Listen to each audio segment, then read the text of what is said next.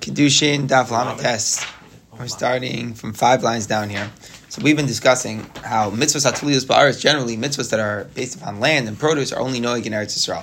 However, we saw in the Mishnah that there are certain exceptions. Chadash, the issue of eating the new grain, was machlokes Tanakam and Rav Lazar. But now today we're focusing on Arla and Kalayim. Arla and Kalayim might be exceptions. So yesterday we tried to understand the nature of it being an exception. So we seemed to say yesterday that Kalayim was a D'Rabbanan that applied outside of Eretz Yisrael, but Arla, there seemed to be different approaches. Some people were saying it was only a minhag. It was a minhag that they practiced it out of Israel. They were waiting for the first 3 years for the fruits to become permitted, but it wasn't like Maker Adin. Is that what Arla is? Arla is the first 3 years, fruits are also, exactly.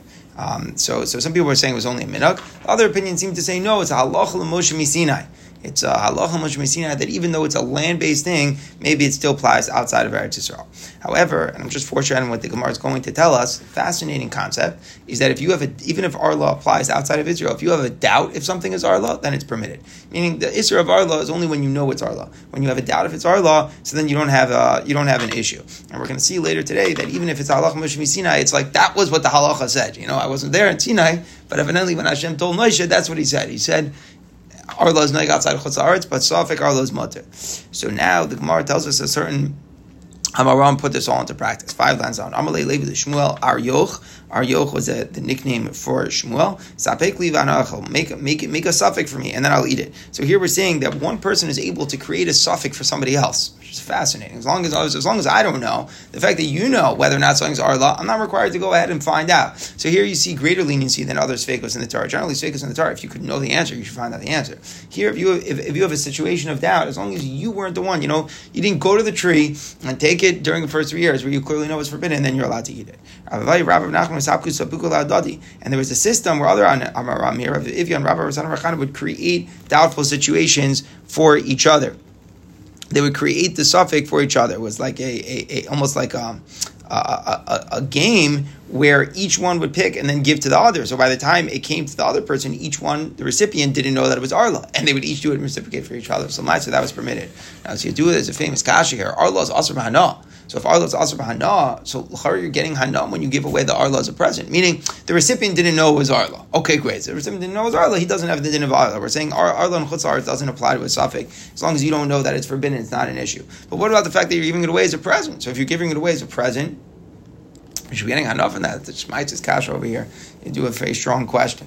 But anyways, that's what they were creating situations of suffix for another. The Gemara, the most lenient, here we go. Amar Harifi de Pumbedisa, the sharp people from Pumbedisa say, in Arla b'chutz la'aretz. But Chalal, there's no Isra of Arla even outside. They're saying it doesn't apply. There's Allah Moshe Misinai, there's no D'Rabbanan, there's no minhag, nothing and nothing at all. Says the Gemara, how do we paskin here? So just to speak it out, we have across the spectrum, and in the sense that we have on the one hand, we have people saying it doesn't apply. We have people saying there's a custom, people saying that there's a halacha, but it's mutter and suffix. So the Gemara says, what's the psak? Rabbi Yochanan said back, hide the halacha, the doubtful arlo is mutter, meaning even though Safek Arla is mutter. People are very lax about observing Arla because they say, it's mutter if it's a suffix, so they become lax. So therefore, you shouldn't announce it so that people don't come to disregard it completely. You should destroy anything which is definitely Arla. So meaning it seems that you could give it, as we saw in the Gemara, to a friend who doesn't know that it's Arla. That was the practice of the Amaram before. Rabbi Yochanan instructed, though, don't allow that. Again, we want people to physically destroy it to stop too many leniencies happening outside of Eretz Yisrael. And announce about the fruit that they should be shut away, meaning it shouldn't be used unless it can be determined that it's definitely not Arla. In other words, we assume almost the opposite. We make it in a new stringency. Assume everybody's fruit is Arla unless you know otherwise. And anyone who goes around and says that the law of Arla doesn't apply to outside of Israel, him, his child, his grandchild, no one should have a portion in Klal Yisrael. Mamash, a curse that was given, Rabbi Yochanan gave. So Rabbi Yochanan was mamash against the what we just said from the sharp people from Pumbedisa. They were saying there's no Arla and Chutz La'aretz. Rabbi Yochanan is going the opposite. He's saying you better make sure there is. And even though Me'ikar Adin, everyone agrees that Safek Arla b'chutz la'aretz is mutter, Rabbi Yochanan didn't really put that in practice so much because he saw people being too lax in the issue. Now we just saw Rabbi Yochanan was so sharply opposed to the sharp people from Pumbedisa. So the Gemara says, who do the people from Pumbedisa hold like? When they said Arla b'chlal is not knowing b'chutz la'aretz, where's their basis? It's like it says in the price Rabbi Lazar, Rabbi Yosef, Rabbi Shimon, Rabbi Yosef ben They said over in the name of the Tana Rebbe Lazar, it's not knowing b'chotzar. So they all got it from a brisa quoting the Tana Rebbe Eliezer. Right, the Gemara, but what about our Mishnah? Remember what our Mishnah said? Mishnah said that the rule, if it's noig ba'ara, if it's land based, it doesn't apply outside of Israel. The Tanakama says chutz min ha'arla min ha'kalayim, and then Rebbe Eliezer added v'lo v'aranatanan Rebbe Eliezer omer afa chadash, even chadash. What does it mean, even chadash? In addition to arla and kalayim, also chadash applies outside of Israel. So it sounds like he's agreeing to what the Tanakama said, that arla and kalayim apply outside, and he's adding chadash. So we see that he does hold kalayim is noig outside of Israel. So a steer of a different Rebbe Eliezer says the Gemara Tani chadash. You have to amend the Mishnah not to say also chadash, but just to say chadash. But Taka does not agree to the point about kalayim. All right, great. So we end up with a big dispute if arla is noig outside of Israel. Says the Gemara. Another discussion now about the nature of the Isser. As I mentioned when we started, it's a halacha l'Moshe Misinai, meaning even though it's land-based, you wouldn't expect it to apply outside of Israel. It's a halacha l'Moshe Misinai that it is.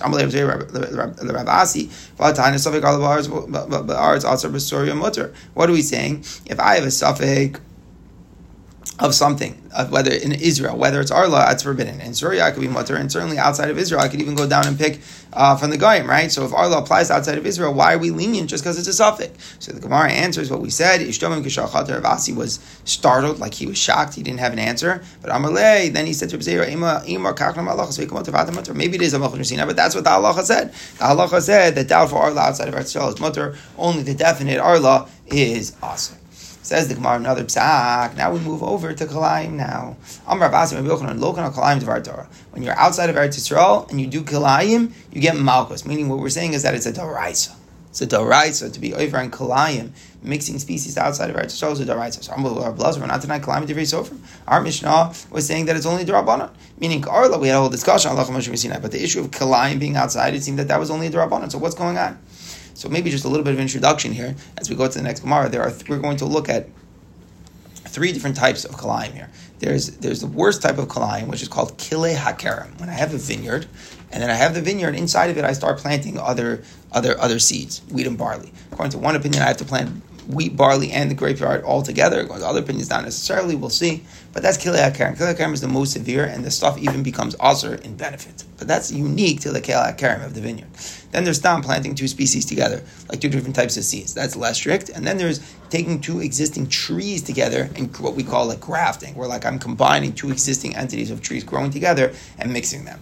So the Gemara didn't specify which type of kalayim we're talking about. It just said you're loca and kalayim of our Torah, that there's an isser d'oraisa of kalayim outside of Israel. So we asked, what do you mean kalayim is only drabbanan? The Mishnah said outside of Israel. So as the Gemara lo kasha, the Mishnah was talking about kalayim in the vineyard. That's only a drabbanan outside of Israel. Who said it's a d'oraisa? Talking specifically about grafting different species of trees, meaning it's already growing two independent entities, and now you're mixing them together. What's the basis to say that grafting different trees is daraisa of kilei hakerem is only drabanan? Says the Gemara. Where does this all come from? Kiddush Shmuel. And the context of Shmuel is to know that which of the forms of kalayim are asur to b'nei Noach. Shmuel says in Mesechus Sanhedrin that one of the mitzvahs that apply to Bnei Noach is kalayim, but not all the types of kalayim, only certain types. What does he say? To Amar Shmuel, es chukosai tishmoru. My chukim you should observe. What does the pasuk go on to say? Just look, let's start here. Gemara. Behem tachal lo savia kalayim. Don't mate different types of animals. Sadchal lo sizra kalayim, and don't plant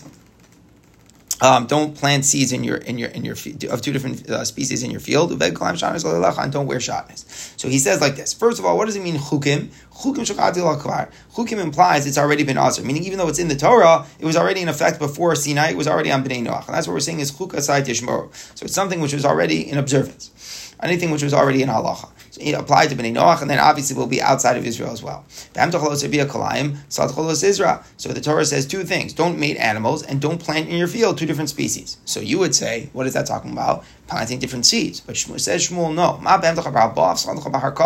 Just as when I have animals, I'm not making animals. I have two different animals already, and they're two strong, independent entities, and I'm mating them, and then the child will be the mixture. So just as over there, I have grafting one species into another, so to speak. So too, when it says the sadcha, when it speaks about mixing in your field, it's about grafting one species onto another. So what basically Shmuel is saying is that he's saying grafting is more the correct analogy to mating animals. When you have two independent units becoming one, and therefore the kalayim that the pasuk is talking about is not mixing small seeds together in the field. It's talking about grafting trees from one another. And what he's saying is that you see in the pasuk that grafting trees one with the other was something that was usher to Bnei Noach already before the Torah was given, and therefore that's the thing that is usher outside of Israel as well. However, Shmuel does agree that there is a pashup shot in the pasuk also that you're not allowed of any kalayim, but that part is wasn't usher to Bnei Noach, and that part's not outside of Israel.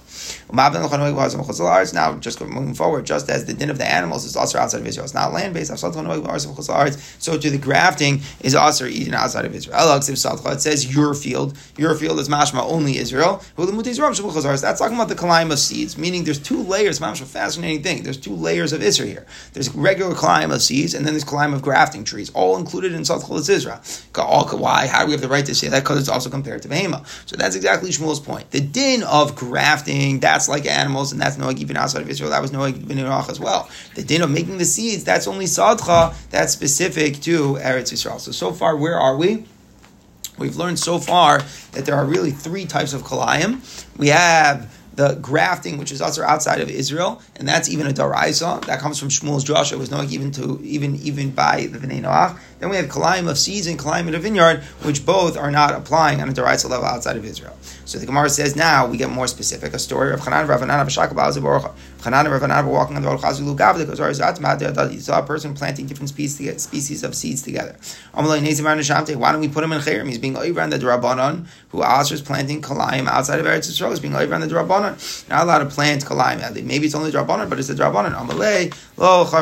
You don't know about the halacha. The real halacha, what he's trying to say is, kilei akarim, kilei zrom, rather, putting different seeds together, isn't even asur midrabanan. It's not even asur midrabanan, meaning the whole isur midrabanan that we gave, on the Darai says grafting. The drabanan is only on kilei akarim. But different types of seeds might even be mutter. Says the Gemara, and then they saw another man, he was planting wheat and barley in the grapevines. So that's for sure drabanan. Right? For sure, that one should be a drabanan. No, you don't know the halachas of kalayim. You're right, kilei akarim is also a drabanan outside of Israel, but lo kam like Rav Oshia, don't we hold like the opinion of Rav Oshia?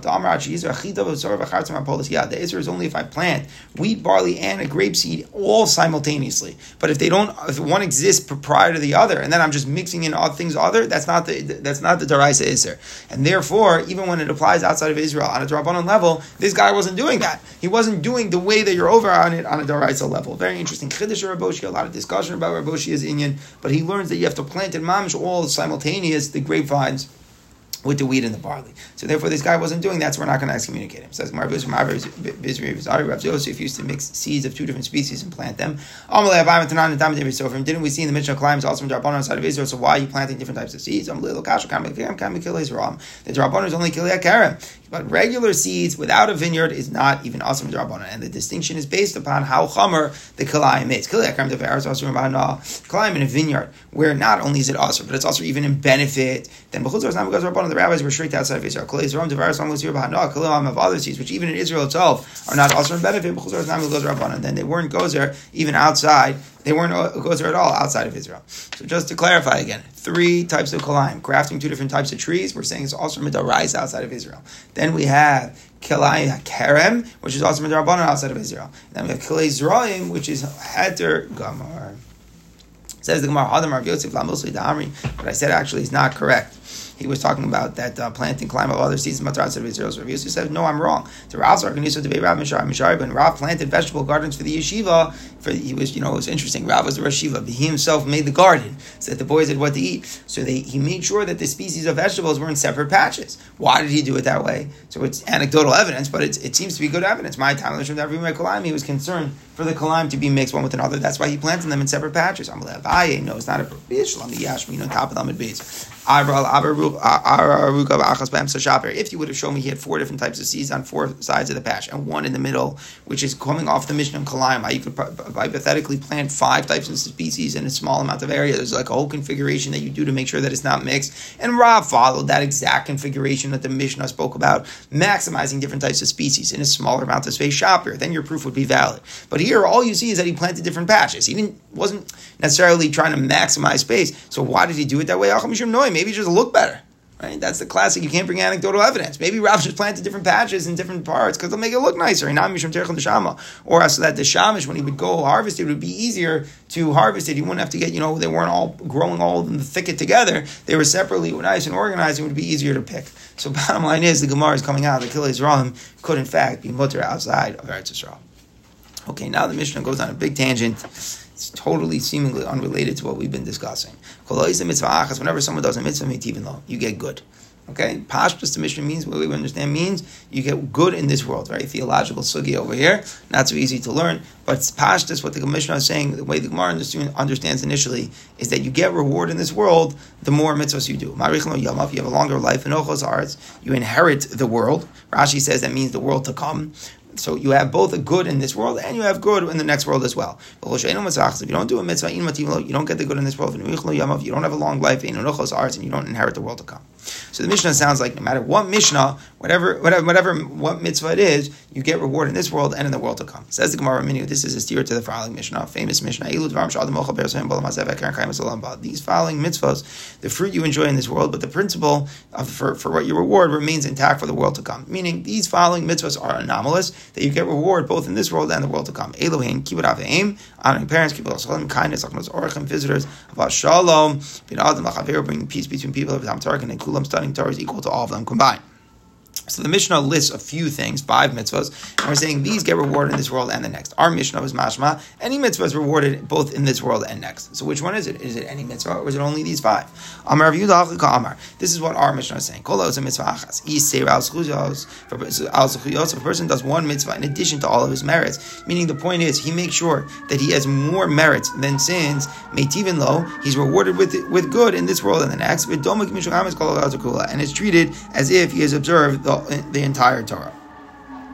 So what are we trying to say? We're trying to say like this. We're not saying any one mitzvah brings you reward in this world and in the world to come. No, really only the 5 mitzvahs do that. But what we're trying to say is as follows. If a person has mostly mitzvahs, then they get rewarded in this world and in the world to come. It's as if they have it all. And what the Mishnah was saying, any one mitzvah means any one mitzvah can tip the scale. So the real idea of the Mishnah is someone who's 51% mitzvahs is rewarded in this world and in the world to come. That's the real point of the Mishnah. The point of the Mishnah, the way the Mishnah expresses that whoever does one mitzvah, what we mean to say is any one mitzvah can tip that scale. Whereas the 5 mean as follows. It would seem to be that for the 5, no matter how many averos you do, but if you do even just one of those 5 mitzvahs, then automatically you're going to get rewarded in this world and the world to come. But the Gemara doesn't accept that. The other 5 mitzvahs in the Mishnah there, it's even if you just observe one mitzvah, you get merit in both worlds. How can that be? Yeah, even a person who has just one mitzvah, most of his things are sins, but he did one of those mitzvahs, then he gets rewarded in this world, the world to come. How can that be?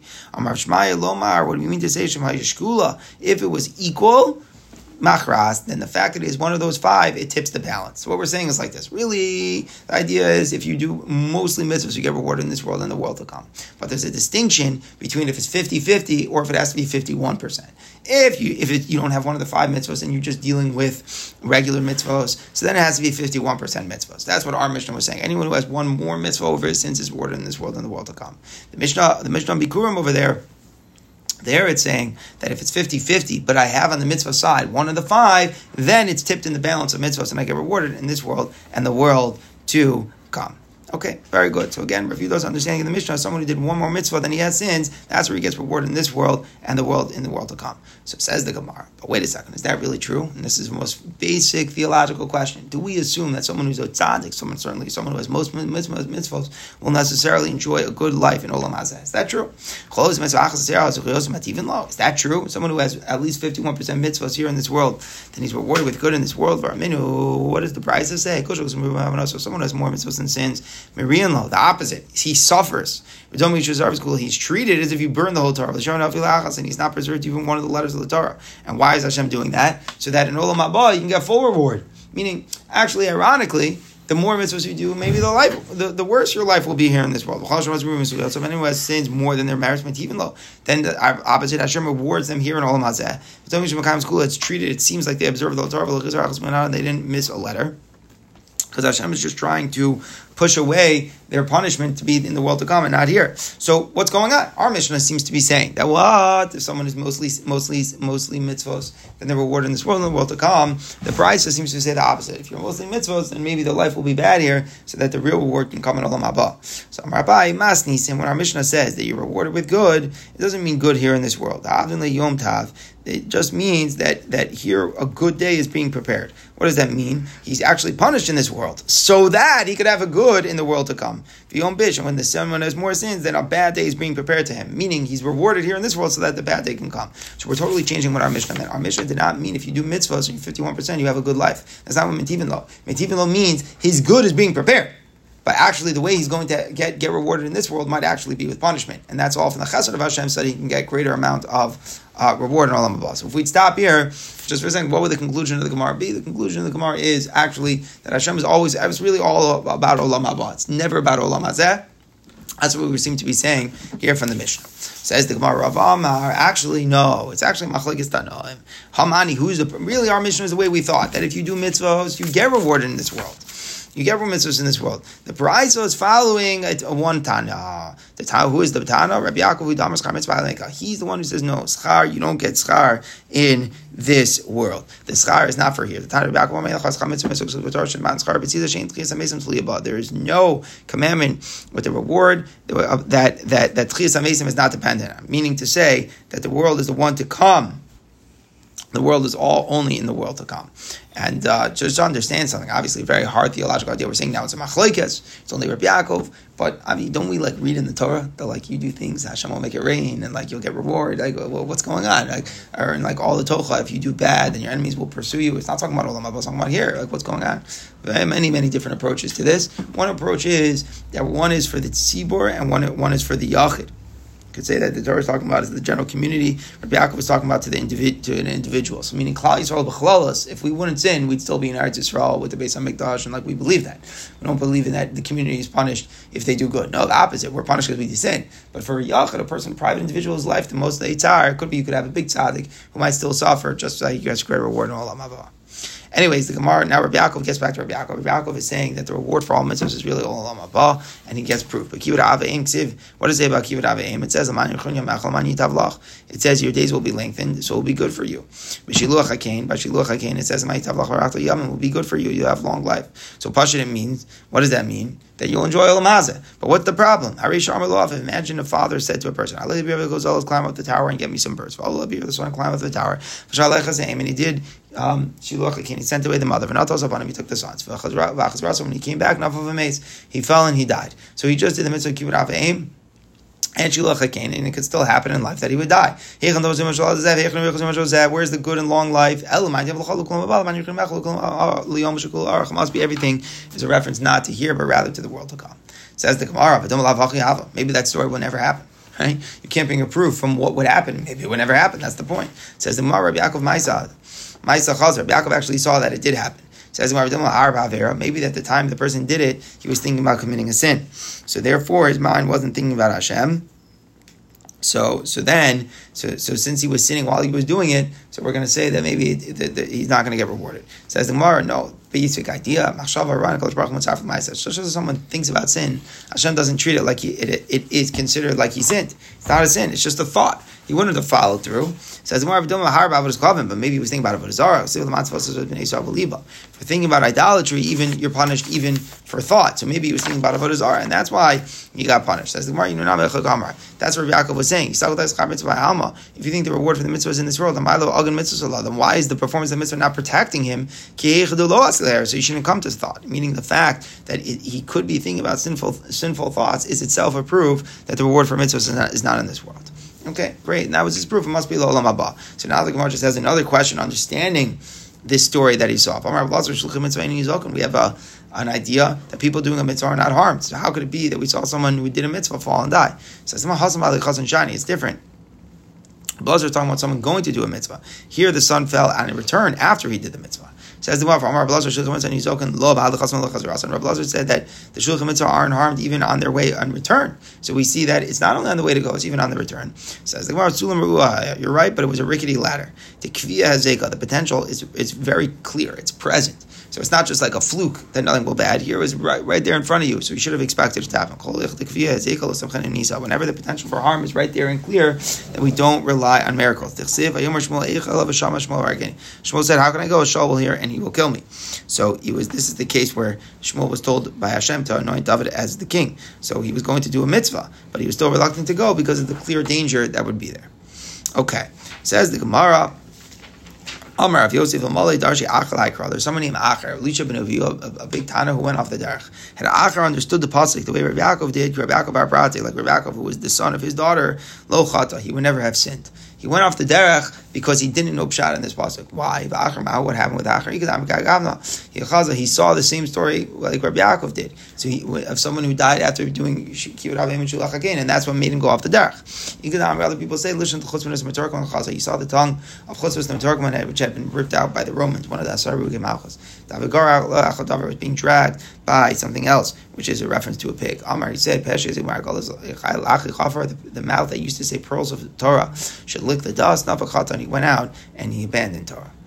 Okay, says the Gemara, Rami bar Tuvia bar Kisna the Rava. Rav Tuvia, the son of Kisna, had a stira that he asked Rava. Tanan, our mission says, anyone does a mitzvah is rewarded with good. Oh, and it sounds like if he did a mitzvah, he's rewarded. So if he didn't do a mitzvah, he's not. We see in the price, if someone sins and doesn't sin, you get rewarded like you did a mitzvah. So basically, our question is, do you get rewarded for not sinning? Right? In our mission, it sounds like to get rewarded, you have to do good. Here in the price, it sounds like just refraining from doing bad, you get rewarded from. So Amalei Hasan the price is where the opportunity for sin came to him.